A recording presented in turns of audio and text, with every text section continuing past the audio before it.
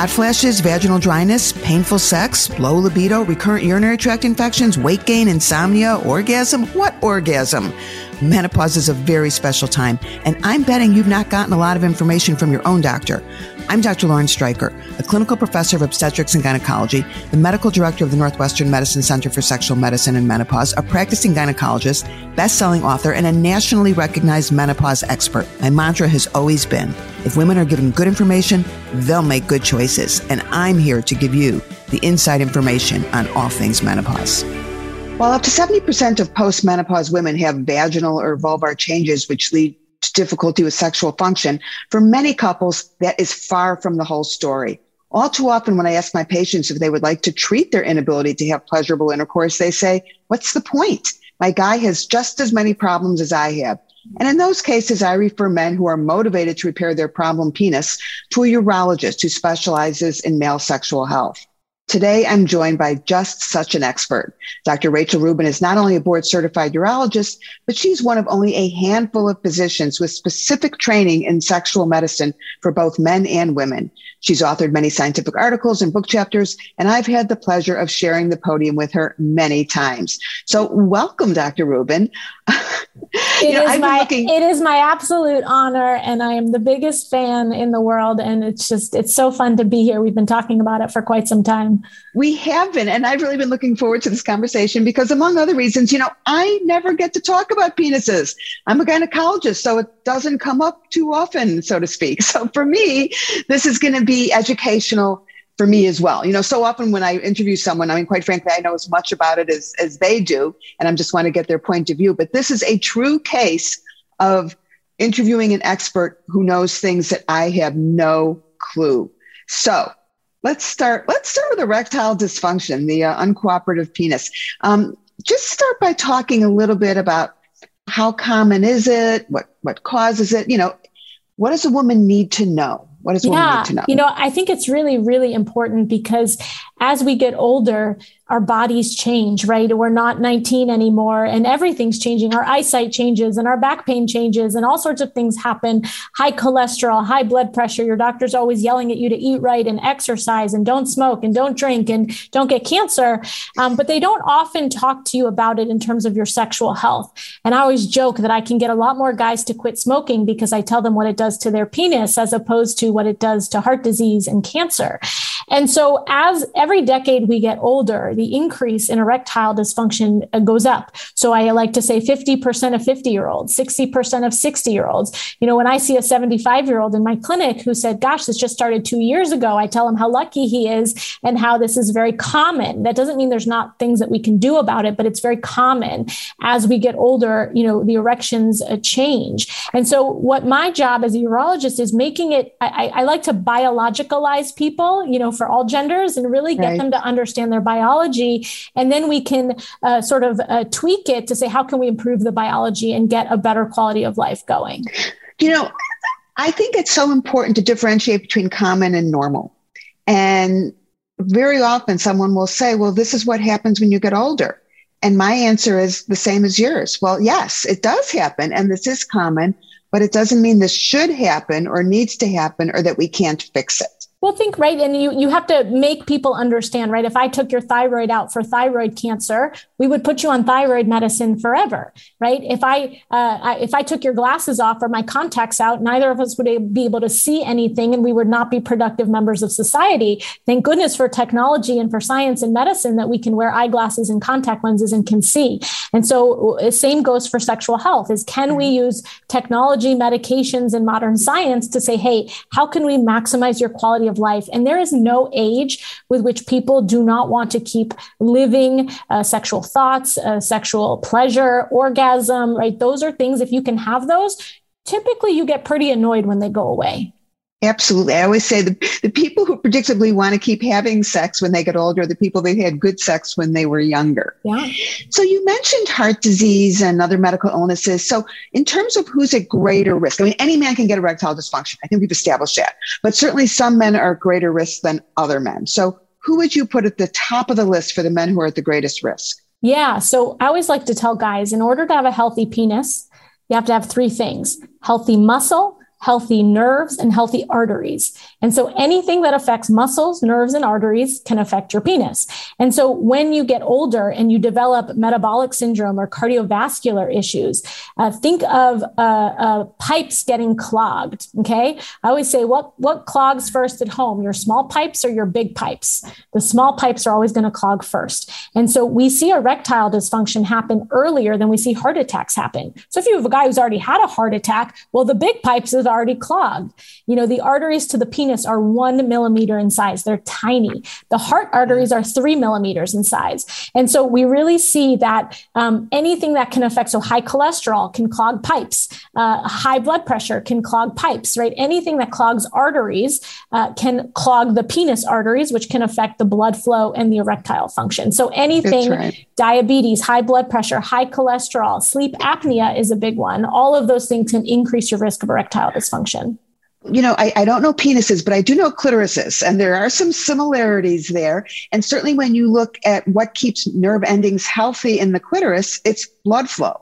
You've got to have decent blood flow, and it's those teeny tiny little blood vessels, the capillaries, that are all important. And it's diabetics that have the biggest problem with that. And certainly when I talk about women who have difficulty with orgasm, very often the diabetics are at the top of the list.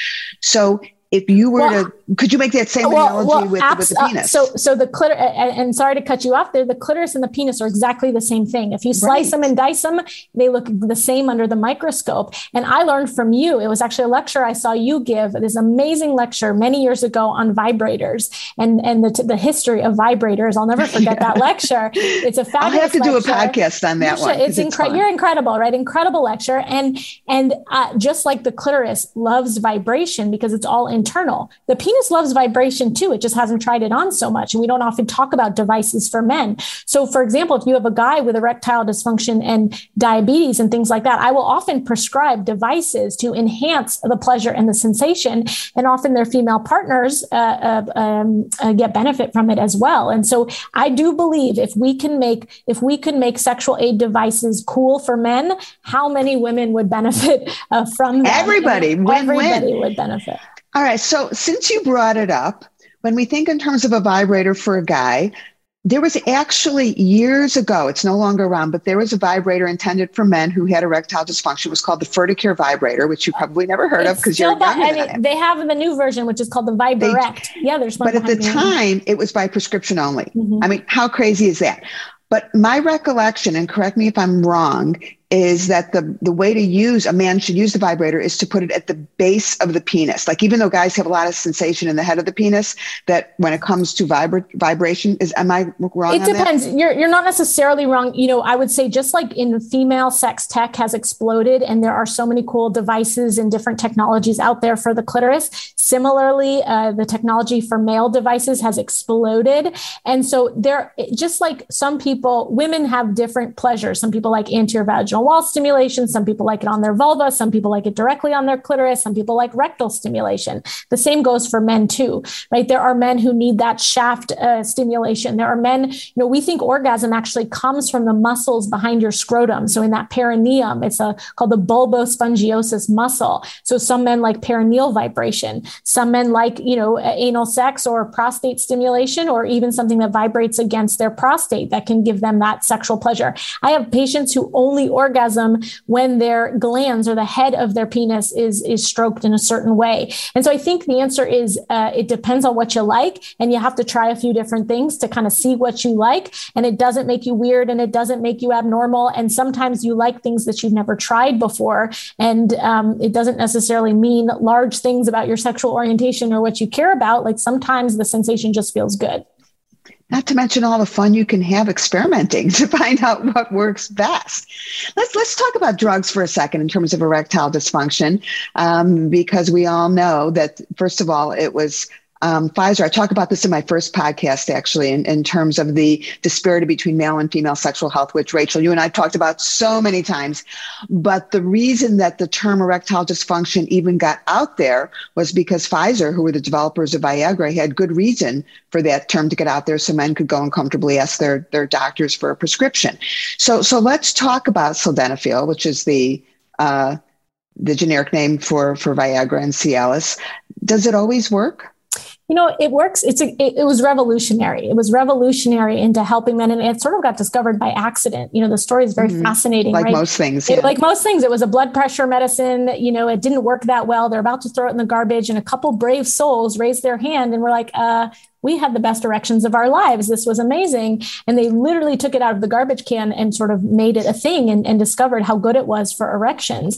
And actually, it's because of that, as you know, female sexual medicine as a field was born because all the women started calling and saying, hey, what do you got for us? What do you have for us? Right. And so we started studying it, 20 years ago. So we're about 20 years Well, it's behind. even worse than what have you got for us? It was, oh my God, I have a man who's walking around with this erection every single day.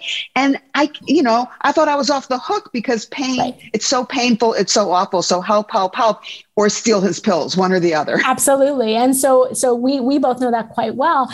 And so what is Viagra and Cialis and, Levitra, these medicines? They're just muscle relaxers. They relax the smooth muscle of the penis. Okay. The penis is muscle. It relaxes the muscles so that blood can flow through and it can expand and get big and hard. They're not magic. They're not man pills. They're not, it's not a hormone. It's not a hormone. It is literally just a muscle relaxer. And so if you say, honey, I got to go take my muscle relaxer, it feels a lot easier than saying, oh my gosh, I have to take my magic man pill, right? And so if the muscles are healthy and the nerves are healthy and the arteries are healthy, the pills are going to work better. The pills have been shown to work in about 80% of people who take them, but they don't work for everybody. And I think the important thing there is that we have a lot of things in addition to pills that sometimes can provide a more localized muscle relaxation, which we can talk about. But certainly the pills work very well for a lot of people, but because they're muscle relaxers, sometimes you get side effects, headaches, flushing, runny nose, indigestion. We see a lot of muscle aches because you're relaxing muscles in other parts of your body.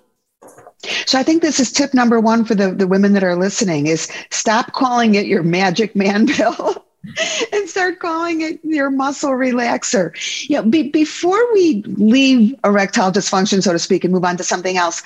So this is a dilemma that comes up all the time. My patients are great and they are responsible and they are phenomenal. And when I have a woman who's 50 plus and she's out there newly single, and we talk about safe sex and protection against sexually transmitted infections. And she says, of course, I'm going to use a condom. Absolutely, I'm going to use a condom. And then she actually gets out there and finds that she's dating a guy who's in his 60s or older. And the minute he puts the condom on, the party's over. And then she has the dilemma of, all right, well, do I just assume he's a nice guy and go without the condom? And I always say, no, the nice guys are the ones that get a lot of sex with a lot of people. The guy that's not a nice guy is probably a whole lot safer. But so my question to you is, a strategy for the man who says, I can't use a condom because I will lose my erection. What's your response to that? So you could certainly send him to the urologist to find erection aids, because who wouldn't have fun, getting erections stronger and harder and enjoy that part of the activities. And then the other idea is you can have great sex without penetration, right? You can have men can have great orgasms, women can have great orgasms. Everyone can have pleasure without penetration, which is better for sexually transmitted diseases. I think we don't use female condoms enough, to be honest. I think it's a perfect sort of what's the word? So when everyone agrees, like it's a workaround. So if you put a female condom in, it adheres to the walls of the vagina and it doesn't constrict the penis the same way. And it should work just as well. And the penis, add some lubricant, the penis should have pleasure with it. And so I think there are workarounds. I think female condoms is a very interesting and good workaround. Well, the other benefit to a female condom, of course, is not only everything that you've just described, but because it's a sheath that goes inside the vagina and then essentially goes over the vulva, it also gives a woman even more protection against sexually transmitted infections. And we're going to save this for another podcast, but to talk about what happens, in terms of the woman who's out there and is suddenly being exposed to herpes and genital warts and HPV and all of this, a male condom is not going to protect you, but a female condom will. We need to get those to be cool. Like that should be a goal. I know that's a challenge. All right. So now we're going to switch from the uncooperative penis that doesn't get hard enough or stay hard long enough to the penis that triggers a little bit too quick. And let's talk a little bit about premature ejaculation. Yeah. Just talk a little bit about that. And also a lot of cases we're talking about not just older guys, but young guys as well. Yeah. So premature ejaculation is a couple things. There's a medical problem called premature ejaculation, and it's typically diagnosed as somebody who orgasms within a minute or less and is bothered by it. But if we gave every man in the world a stopwatch, let's say every heterosexual man in the world in a stopwatch, and he entered a vagina and he orgasmed, and you stop the stopwatch, average is about 5.5 minutes, which means it is normal for men to last on average 5.5 minutes. If you do the same study, and they did this, and you give women a stopwatch, guess what happens? Takes about 14 minutes. And also 17% of the people who are surveyed never orgasmed, and penetration is not sufficient for most women to orgasm, as we all know. Like 80%. Like 80%. And so it's a timing issue. And so the 5.5 minutes of penetration for a man is not necessarily going to be enough to please any female partner because of timing and the way that the clitoris is anatomically structured. And so the key there is conversations, communication, getting your partner, what is the piece that gives everybody pleasure. And if you want to last longer, there's nothing wrong with wanting your sexual experience and your intimacy to last longer. That's a good thing. Is it a medical condition? Maybe not a diagnosed premature ejaculation, but if someone comes to me and say, hey, Rubin, what do you got to make me last longer? Well, sure, we've got tools in our toolbox. None of them perfect, but sometimes if you use them all together, can work quite well. And so the Viagras and Cialis, if there's an underlying erection problem, sometimes those can help you last longer. There are numbing sprays. So one of the most popular ones is called Promescent, and that website has a lot of good devices for couples as well. But it's a numbing spray that you can put all over your penis and can help kind of make you last longer because it's not as sensitive. There are actually people will use antidepressants, just like we know antidepressants have sexual side effects like delayed orgasm. In this case, who doesn't love a delayed orgasm? Right. I had a great patient. He was about 76. He came to see me for very bothersome premature ejaculation. We started him on this daily low dose antidepressant for his premature ejaculation. He came back a couple months later. He said, Dr. Rubin, you've saved my life. My life is so much better. I am so happy. Like my partner's so happy. He's like, I'm like a kid in a candy store. He said, and by the way, everyone says I'm a nicer guy to be around, right? And so it was like treating many kind of a low-lying depression, which is not why we put him on this medication. So synergistically, there are different medications that you can try. And I believe kind of doing things together can be helpful. There are some things in development, like with the FDA and stuff, but nothing that's been a home run. And it can be very, very distressing. I think you miss the most important thing of all is make sure that your partner, your female partner, has an orgasm first. And then if you come quickly, it's win-win. She's not going to mind. The guy shouldn't mind. Absolutely. I think approach. No. And I think, again, is how we define sex is very backwards, right? This idea that foreplay should be stricken from the language, that her orgasm is just as, we're talking heterosexual sex, her orgasm is just as important as yours. And this is actually a theory of mine, so women are capable of multiple orgasms. And so why is the ratio often 0 female orgasm to 1 male orgasm? It should be 3 to 1, right? 3 female orgasms to 1 male orgasm. Or more. Absolutely. Or more, right? I have a theory that women, and this is only my Dr. Rubin's theory here, we have to scientifically prove it, that women who easily orgasm from penetration, have premature ejaculation. Women who can easily orgasm from penetration have a very sensitive clitoris, and the slightest touch, the slightest movements, the slightest expansion of that tissue, boom, they orgasm. And in a woman, it is seen as the greatest thing in the entire world. And in a man, it's seen as like the worst thing that could ever happen. That's my theory, and we have to prove it with science. Okay, so I agree that we have to prove it with science. An interesting theory. My understanding of women that actually are able to orgasm with vaginal penetration more often than not are women who get clitoral stimulation during penetration. And these are the women who just anatomically have a clitoris, which is a little bit closer to the urethra, to the vaginal opening. And that has been proven, there's been a couple studies that actually measure the distance between the urethra and the clitoris in a woman. And if it's less than, was it 2 centimeters or 3 centimeters, are the women that are more likely to orgasm. So I think maybe a combination of both things. Absolutely. No, I think it's true, right? Like, just like for some guys, if you rub the inside of their thighs, they're not going to orgasm. But if they have really sensitive tissue and the slightest touch, boom, they have an orgasm. I think it's something similar. It's a very small percentage of penis owners. And I think it's a small percentage of people with clitorises who are able to sort of have that intense, very light stimulation can sort of put them over the edge. So it would be very interesting to prove that. So fascinating. We clearly need to be doing more studies on this. Why does the penis always wake up in the middle of the night? Great question. Remember, it's muscle relaxation. When are you the most relaxed?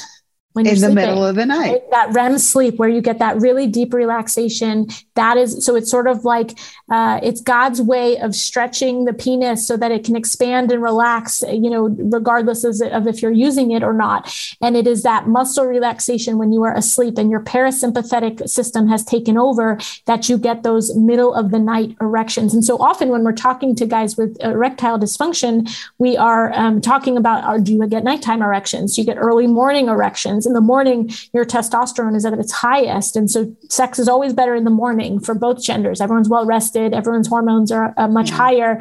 And so society has sort of ruined us in thinking that it should be date night and nighttime sex. Right. Yeah, that's such an important point because very often the fixes are so simple. And sometimes it's as simple as when people say, I have no libido, or I just, I can't get aroused. And it may be as simple as saying, okay, set your alarm 30 minutes early. And this should be an early morning thing. I think that's one of the nicest things that happens during retirement for a lot of older couples is they tell me, sex is so much better. And when I kind of, do the deep dive into why that is, it turns out is because they've changed it from nighttime sex to early morning sex or afternoon sex. So that makes sense. Totally true. It all makes sense. All right, let's get a little more serious now and talk about some conditions that are not so easily fixable, like cancer. And when we talk about the cancers that you deal with, we have, of course, penile cancer, we have testicular cancer, prostate cancer. Of those, they all affect sexual function, of course, but prostate is by far the most common, correct? Mm-hmm. So let's talk about that a little bit. The first question I have for you is, prior to diagnosis, is sexual dysfunction in a man ever a hint that there is a prostate cancer lurking? And the first thing I think is, oh my God, something's wrong with me. And they usually don't think diabetes or heart disease. They think cancer. So how often is that the case? So not usually, the nerves to the erections live on the side of the prostate. And so usually a prostate cancer usually starts very localized. And usually if there are no symptoms, which is very frustrating because that's why we do screening. That's why we test people and we tell you to go to the doctor every couple of years. And so it usually has to be certainly with very advanced prostate cancer, you can see problems with erections, but it usually is not the first sign. Usually we worry more about heart disease and diabetes and things like that. I think that's sort of, it's not usually a signal that there is a cancer going on, though prostate cancer is very common as men get older, which is why it is very important to get checked out to make sure you don't have a worrisome prostate cancer. So a lot of guys, of course, who are diagnosed and they go through treatment, and that treatment may be surgical, it may be chemotherapy, it may be radiation, and understanding that there's huge variability in terms of the sexual effects that someone might have depending on the treatment and the stage and, whatever complications they might have. Can you just give some general statements, talk a little bit about what most men can expect after prostate cancer treatment? Yeah. And I think it's really important to say that you need a team around you. If you are a prostate cancer patient or married or dating or with or love a prostate cancer patient, I think it's really important to know that not one doctor can be everything for that person, just like breast cancer patients, not one doctor can do everything.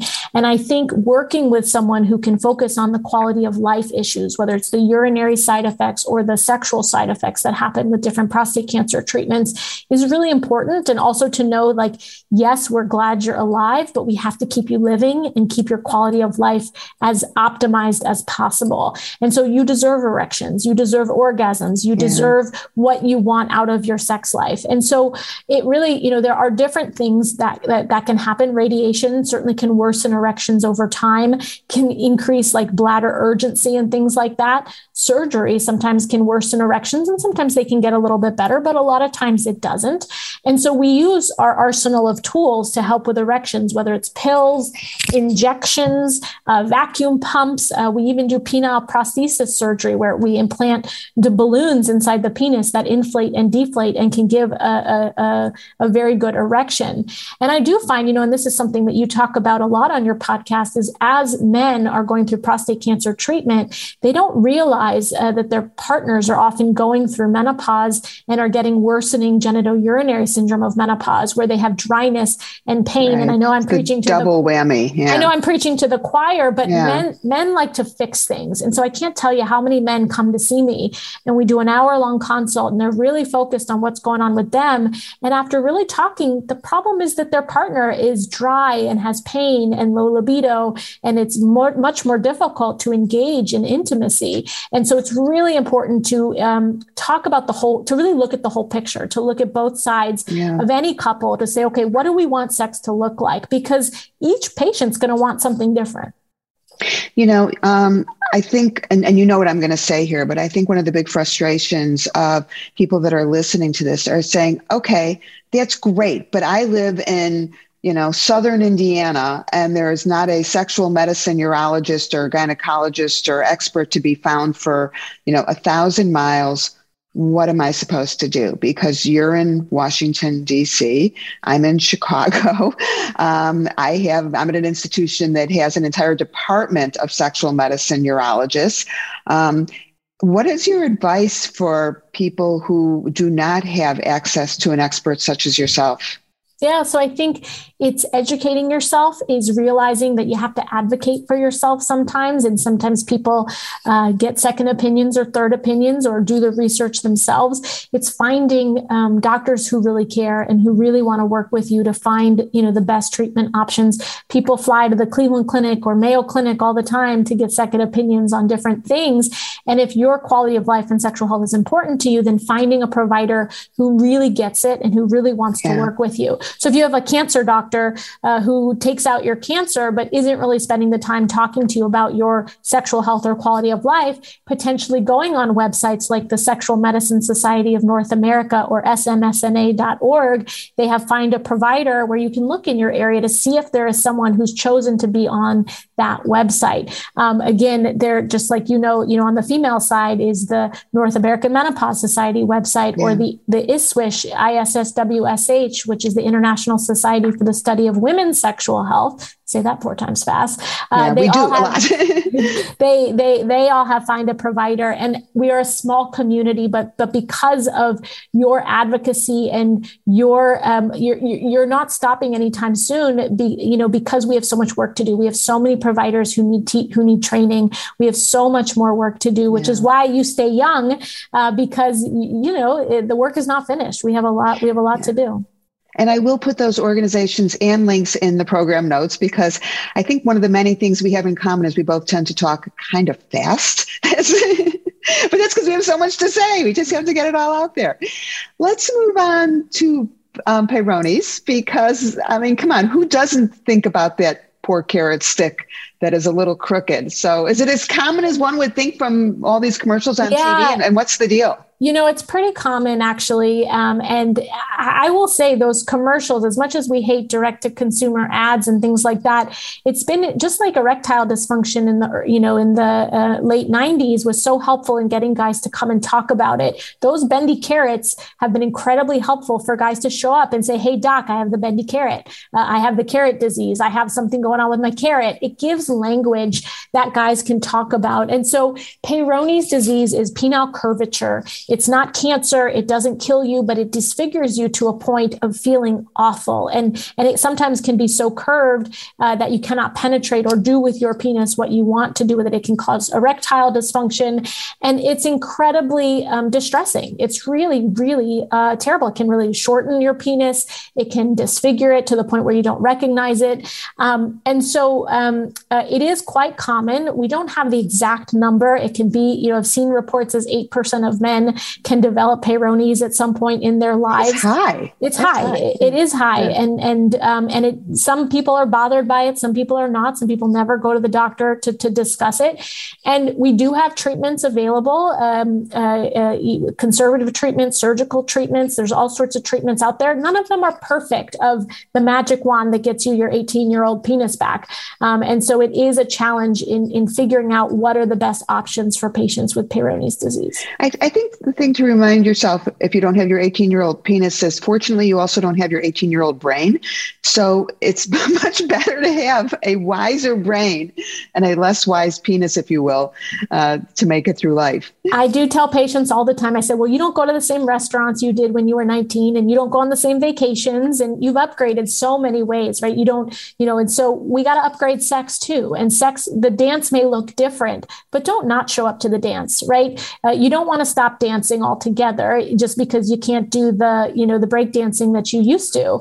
And so it's figuring out, what does that new dance look like? Because your partner may not be able to do the same dances that your partner used to. And so the dance changes, but we should keep dancing. We should keep having joy and pleasure and quality of life, because there's no age with which those things are not important. And I think that is a good place to stop, because we could go on for hours. And I think the theme really is if you have an issue with your penis or with the penis in your bed, and if you haven't been given help, it doesn't mean help isn't there. It just means you need to look a little further. And like you said, if you had something life-threatening, you wouldn't think twice about traveling, going to see an expert, figuring it out. And it's just about giving priority to these quality of life things as well, that are not just about feeling good, but it's about relationship, it's self-esteem. And sometimes a penis that isn't functioning correctly is also a big red flag for another health problem, such as diabetes or heart disease. So I'm going to give you a chance to just say anything else that you think we should have covered, didn't cover, want to cover, anything else you'd like to say. I couldn't have said it better myself. I mean, I think that is so true. Sexual health is just health. Your quality of life matters. Sometimes we are not raised with the words. We don't learn it in middle school sex ed to say, honey, that move you've been doing for 30 years, it's not working anymore. Or ever. Or hey, a little to the left is sometimes really hard to say. And so that doesn't mean it's impossible. That doesn't mean you can't learn new tricks and learn new tools, and you deserve it. And seeing someone who will help walk you through it and help get you to understand the biology, the psychology, the how to communicate about it. It's hard to do it in a 10-minute doctor visit. It really is. It's super challenging. And so you have to advocate for yourself sometimes.